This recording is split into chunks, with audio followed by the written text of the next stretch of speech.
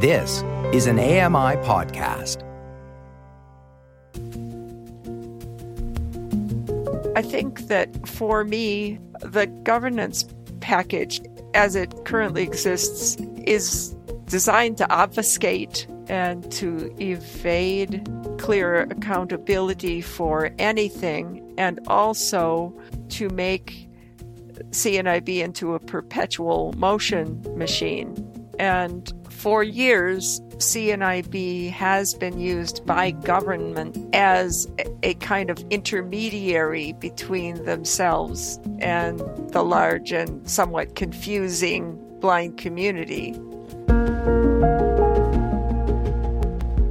Welcome to Triple Vision. I'm David Best, and we are continuing with our exploration into the danger of a single-story narrative.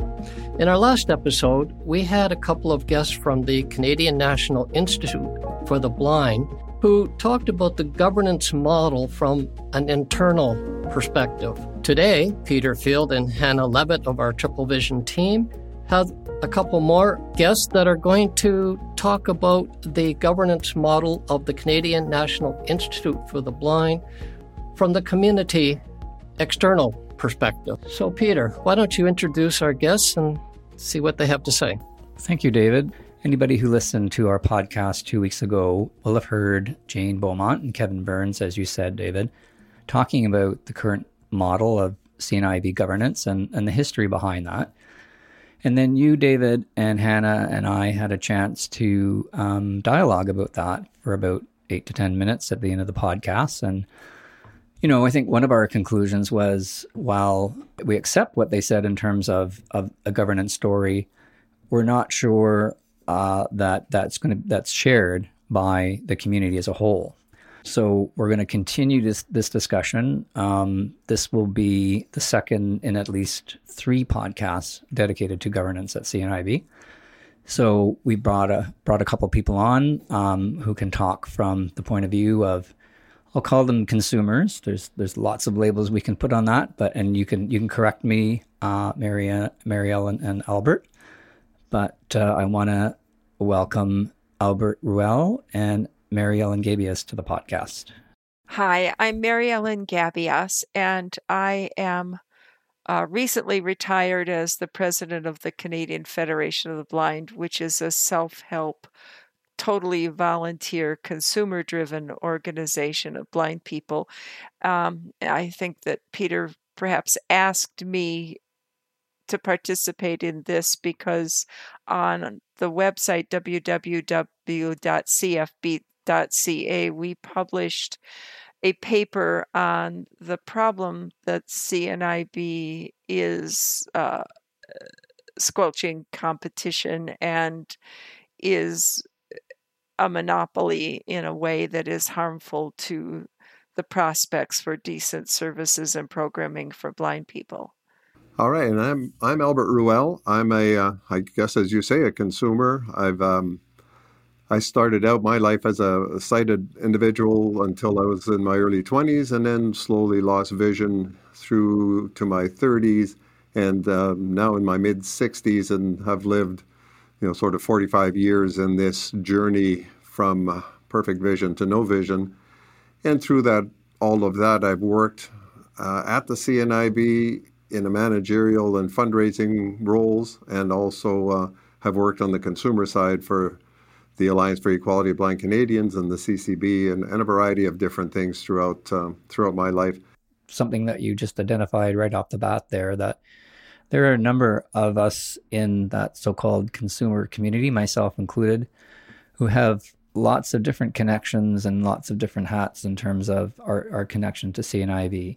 Full disclosure, I'm currently under contract with them. So I'm coming at this podcast from the point of view of someone who is a consumer, but a person who's also doing some work on contract with them as well. So I think it's really important to acknowledge that we come, to this discussion with all kinds of perspectives and all kinds of hats. So Marielle and Albert, you heard the podcast, and let's just jump into it. What you thought of what you heard in terms of what Kevin and Jane were talking about in terms of CNIB governance and how that impacts on lives of Canadians who are blind and partially sighted? Well, what did I hear? Certainly I heard all of the wiggling around of, registration versus membership to the organization, and the change that has occurred over the years from the free lending library for the blind that started in 1906 or 7, through to the current service model. And I guess it's one of those things. Evolution does just keep happening, and so there certainly continues to be change. Now with the split into 3 different organizations has further, I think, confused the consumer and the general public. So, the governance is certainly one of the areas that isn't consumer led. There is consumer engagement and involvement, and I don't know that it's nearly as strong as most of us would prefer it to be. Registration is one of those things I remember, I think, from Euclid Harry's book or somewhere along the way. The government of Canada had asked the NIB to go forth and register all blind Canadians so that we can know who they are, where they are, and what they need. And that started that whole process. And yet, I'm not sure that I need to be registered in order to get services. So I'm not sure today that that's still as valid as it might have been at one time. So. And of course, membership, you have to be a member in order to vote at the AGM and the rest of it. But those of us who are clients aren't necessarily interested in that, so we don't engage and get involved at that level. So I heard a lot of confusion, and I'm not sure they were as crystal clear about the way it is than the rest of us are out here. I am an immigrant to Canada. I came here in 1989, and I was under the impression that the way to be regarded as legally blind in this country was to be registered with CNIB. So I duly went off and got the registration done. It's just about the last consumer interaction I've had with them in the 33 years that I've been in the country, because I've found them largely irrelevant to what I think is important as a blind person. Now, I recognize that I came here having already learned Braille and all of the skills related to blindness, and having had a pretty good sense of who I am and where I fit in the world. So I didn't have the kind of need that a newly blind person would have for CNIB. I also didn't have the web of social interactions where blind people often alternate between being clients and being on contract or on staff with the agency, so that it's a rather confusing landscape from that perspective. I think that for me, the governance package as it currently exists is designed to obfuscate and to evade clear accountability for anything, and also to make CNIB into a perpetual motion machine. And for years, CNIB has been used by government as a kind of intermediary between themselves and the large and somewhat confusing blind community. Government feels they don't really understand blindness very well, and so they are looking for the one source that they can outsource their decision making to.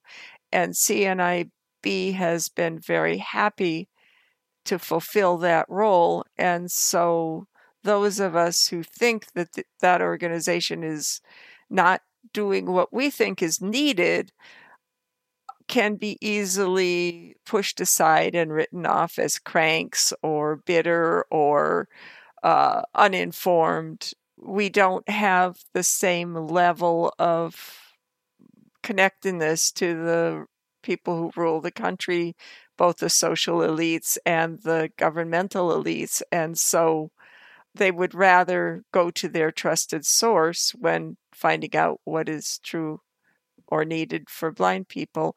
And that's not because anybody is bad or wants to be dismissive. It's just that there has been such a level of confusion created that that's the the result. As for blind people, we're consumers, but we're not customers in the traditional sense of someone saying, yeah, I'd rather buy Skittles than candy corn, or I'd rather buy Betty Crocker than Duncan Hines. There's not a direct consumer relationship between us and CNIB in the sense that we either control ourselves or have a pot of money that we can use to purchase the services we want. So the government makes decisions about where its money is going, and the giving public makes decisions about where its money is going, and consumers have very much more limited ability to affect that because we can't really affect the bottom line of any entity we feel is not doing what needs doing. So maybe both of you can tell me more about that. We know that Kevin and Jane talked about the organization being participatory, that there are degrees of participation that blind Canadians can have. But I think what you're telling me is that's different than sort of consumers being involved in the decision-making and the governance of the organization. I get a lot of advice from my siblings, my husband, my children, and what I do with advice is what most people do with advice. I take it under advisement and accept the advice that I like and reject the advice that I don't. And CNIB as an entity does that too. But I, as a consumer, if I think that the organization is going in the wrong direction, I can vote with my feet by not showing up. But beyond that, there's very little that can be done. For example, in the last decade, there was a survey put out asking whether blind people wanted CNIB to get involved in the training and provision of guide dogs to blind people. And the blind consumers fairly overwhelmingly said no, that there are 4 schools already in Canada, and we also have access to schools in the U.S. We don't want CNIB in that space. The donors said, yes, CNIB should do that. Well, CNIB is now doing that because, for one thing, there's gold in them, their harnesses. And for another thing, the donors really are their customers. In many respects, blind people are the product. Our neediness is sold to government and the public as the reason for funding CNIB. We are what they sell to the funders, our needs, our wants, the case they can make for being able to meet our needs and our wants. That's what the government buys. That's what the public buys.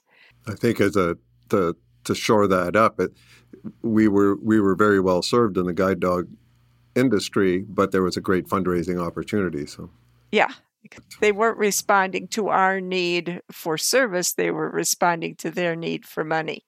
What about the fact that currently the board, that national board, needs to be representative of 50% of people who are blind, partially sighted, deafblind? Isn't that a degree of representation? It is possible to find blind people who have almost any view and any opinion, and there's no mechanism by which every blind person in the country can go to a voting booth and cast a ballot for the person they want to represent them.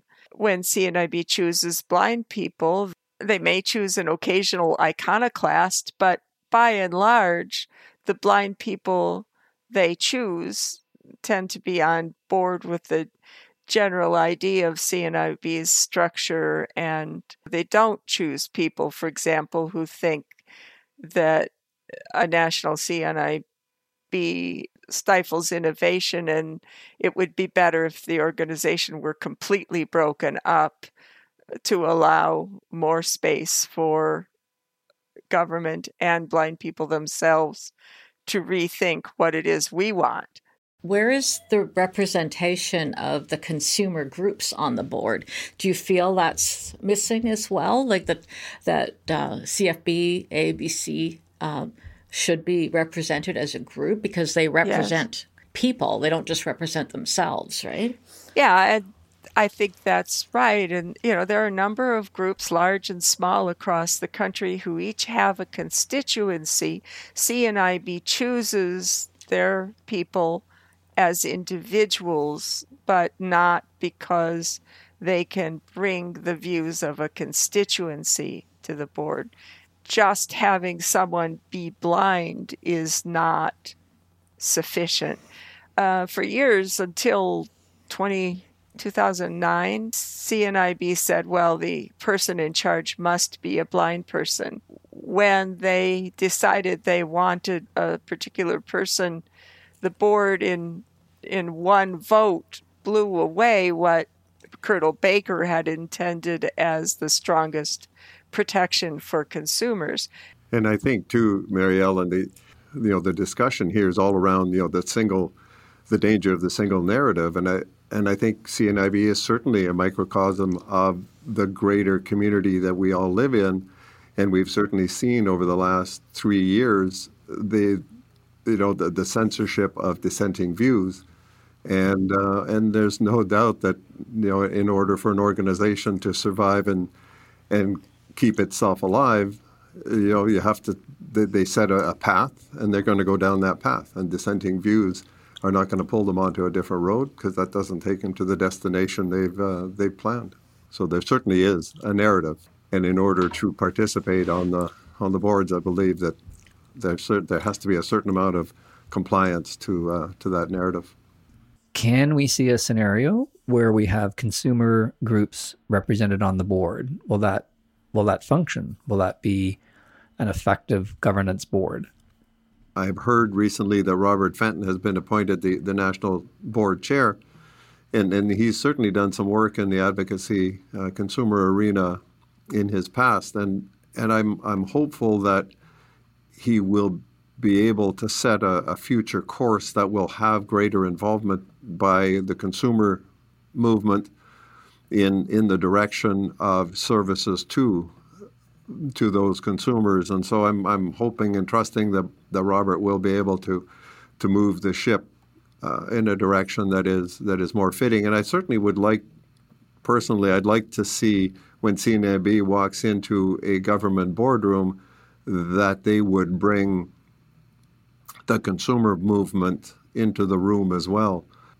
And I think it's sad that they go in by themselves professing to be all things to all blind Canadians without the consumer movement to either shore that up or to change that narrative a bit. When you look at the split of the organization into vision loss rehabilitation and now deafblind services as well, there's some confusion even, and I get it. It can't be easy to try and serve different masters because they're looking for provincial government health care funding for the rehabilitation arm of the organization, and same with deafblind services. But yet the charity side, goes after charitable donations. And so if one isn't getting all their needs met on the charity side in order to access VLR, you don't just simply go through a door and you're there. You have to go back outside to the sidewalk and come in a different door and get a different referral, and then it's all dependent on an ophthalmologist's eye report before you can get services. So it's not an easy path to travel. As a national board, how do you make all of this smooth and easy to access? I don't know. I don't know what the answer is, but it hasn't happened yet anyway. Mary Ellen, you're in a unique position where you're able to speak to how things are different in the U.S. in terms of blindness services and consumers, because there's not really the equivalent, I understand it, of CNIB in the U.S., that they've organized themselves differently.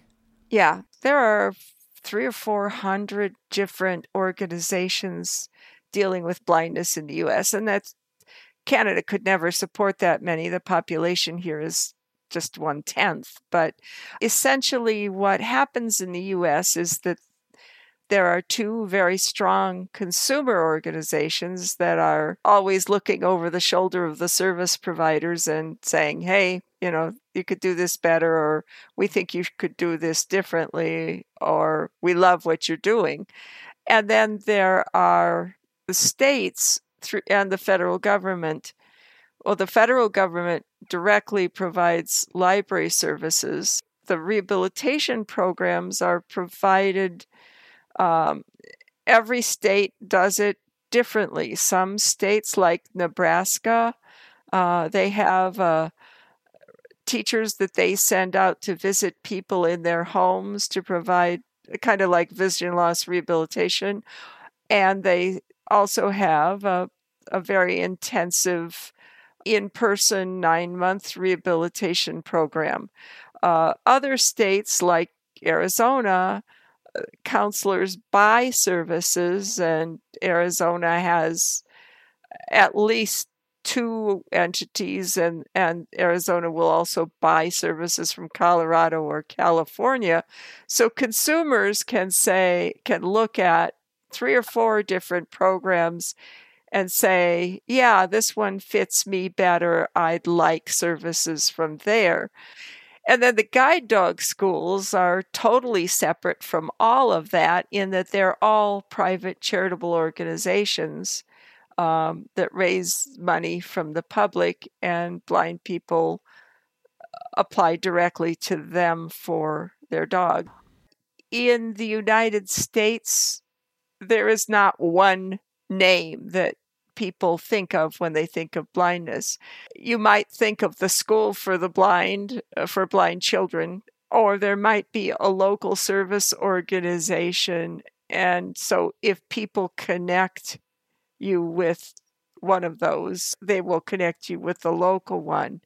In Canada, when I first came here, I was a young mother, and I met a couple other young mothers, and I was new in town, and I said, do you have any good babysitters? Once in a while, my husband and I might want to go out for the evening, and I don't know any good babysitters. Do you? And the response was, I thought CNIB did that for you.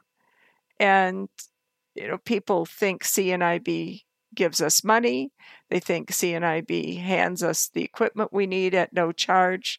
They see CNIB as a caretaker of blind people in ways that no American agency has the street cred with the general public that CNIB has. Yeah, so that's the difference. We're not perceived as belonging to or being controlled by organizations in the States as much as we are here. You're pointing out an interesting disconnect, Mary Ellen, in the sense that the perception of the public is that CNIB does all things for blind people across the country. And as you say, they're playing the sort of caretaking role. But yet, as consumers, we're really saying that we don't really have the choice that we would like. So that points to a real disconnect. Not only the public, Peter, but also the government, the decision makers, legislators in our country also see one door for information and access. Effectively, CNIB is attempting to put all things blind under their umbrella to their benefit, not necessarily to the benefit of the community. But I do think that the notion of CNIB as intermediary between blind people and their elected and appointed provincial government officials and others in the society is the core problem. Government is going to have to, at some point, engage us directly. I've often thought, blindness has a really bad image. Yes. And I always thought it would be interesting if one of us were to win the lottery or something, to hire some kind of PR agency and come up with a different approach to, how would they advertise, it's a difficult product to sell, right? Oh, but yeah. Find a way to sell it with like some creative minds. Find a way to sell it and to sort of advise the consumer movement on how it could work, right? It restructured and sell a different product, right? Well, certainly the picture of a blind person holding an empty harness and saying, if CNIB can't get me a guide dog, I'm stuck on this side of the street, is not the image I want portrayed. And that's right. The kind of thing CNIB does. And it's part of why many of us distrust them so completely. It's not even the truth. I think you're absolutely on target, though, Hannah. We do need a new image. And I should say, because I've come across as very hostile and somewhat angry, I admire some of the individuals who have worked for CNIB. They're really doing phenomenal work. It's the outline and the structure that is the problem. And I believe that the people who've been doing good work could be freed up to do even more and better with a different structure. So I don't mean to sound like there's nothing good that ever comes out of CNIB. There are some fabulous people who've worked there. Yeah, there have always been some great folks in the organization doing the best they can with the limited access they have to create change and to create improvement in people's lives. And I've often said, with tongue firmly planted in cheek, I think if you were to shut down all CNIB offices across the country and lay everybody off and leave them shut down for 2 years, and then started to rehire people or hire new people at the end of that 2-year period, the culture is in the paint. It's in the carpet. So I think when you restarted it 2 years later, the culture would remain. It wouldn't have changed very much, I'm afraid. Yeah, we have to change our own culture because it is very difficult to do because fish doesn't know it's in water, and you become acclimated to the way things are, and as you say, the culture's in the paint. So that would be a challenge. Well, thank you very much, Mary Ellen and Albert. In a way, we have to cut this short because there's so much to say. So maybe we can continue the conversation. And Mary Ellen, you talked about a national conversation. Let's see if we can do that. I might be a little ideal here. I'm sure that I am. But we have you on. We've had CNIB on. We will continue to have them on, as I said, at our next podcast. So let's see if we can get a national conversation going. So thank you very much for joining us today on Triple Vision.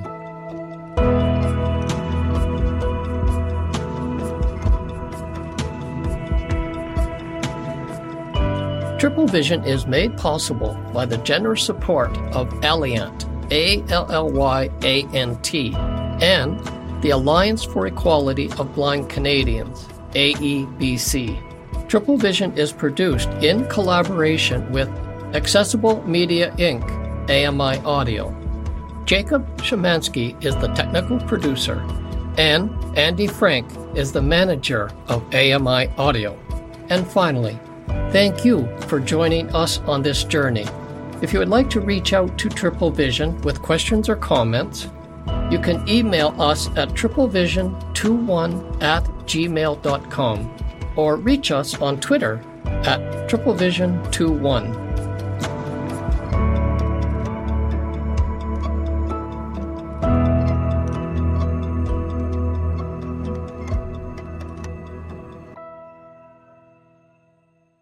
Hi there, I'm Jennifer Hollett, Executive Director of The Walrus. The Walrus provokes new thinking and sparks conversation on the issues that are most important to Canadians. We like to say that we're a unique beast because we're a registered charity. We publish independent, fact-based journalism. I think we're best known for that. And as we've seen the rise of mis and disinformation, that's becoming more and more important. Voices of the Walrus on AMI Audio, Sundays at 9 a.m. Eastern.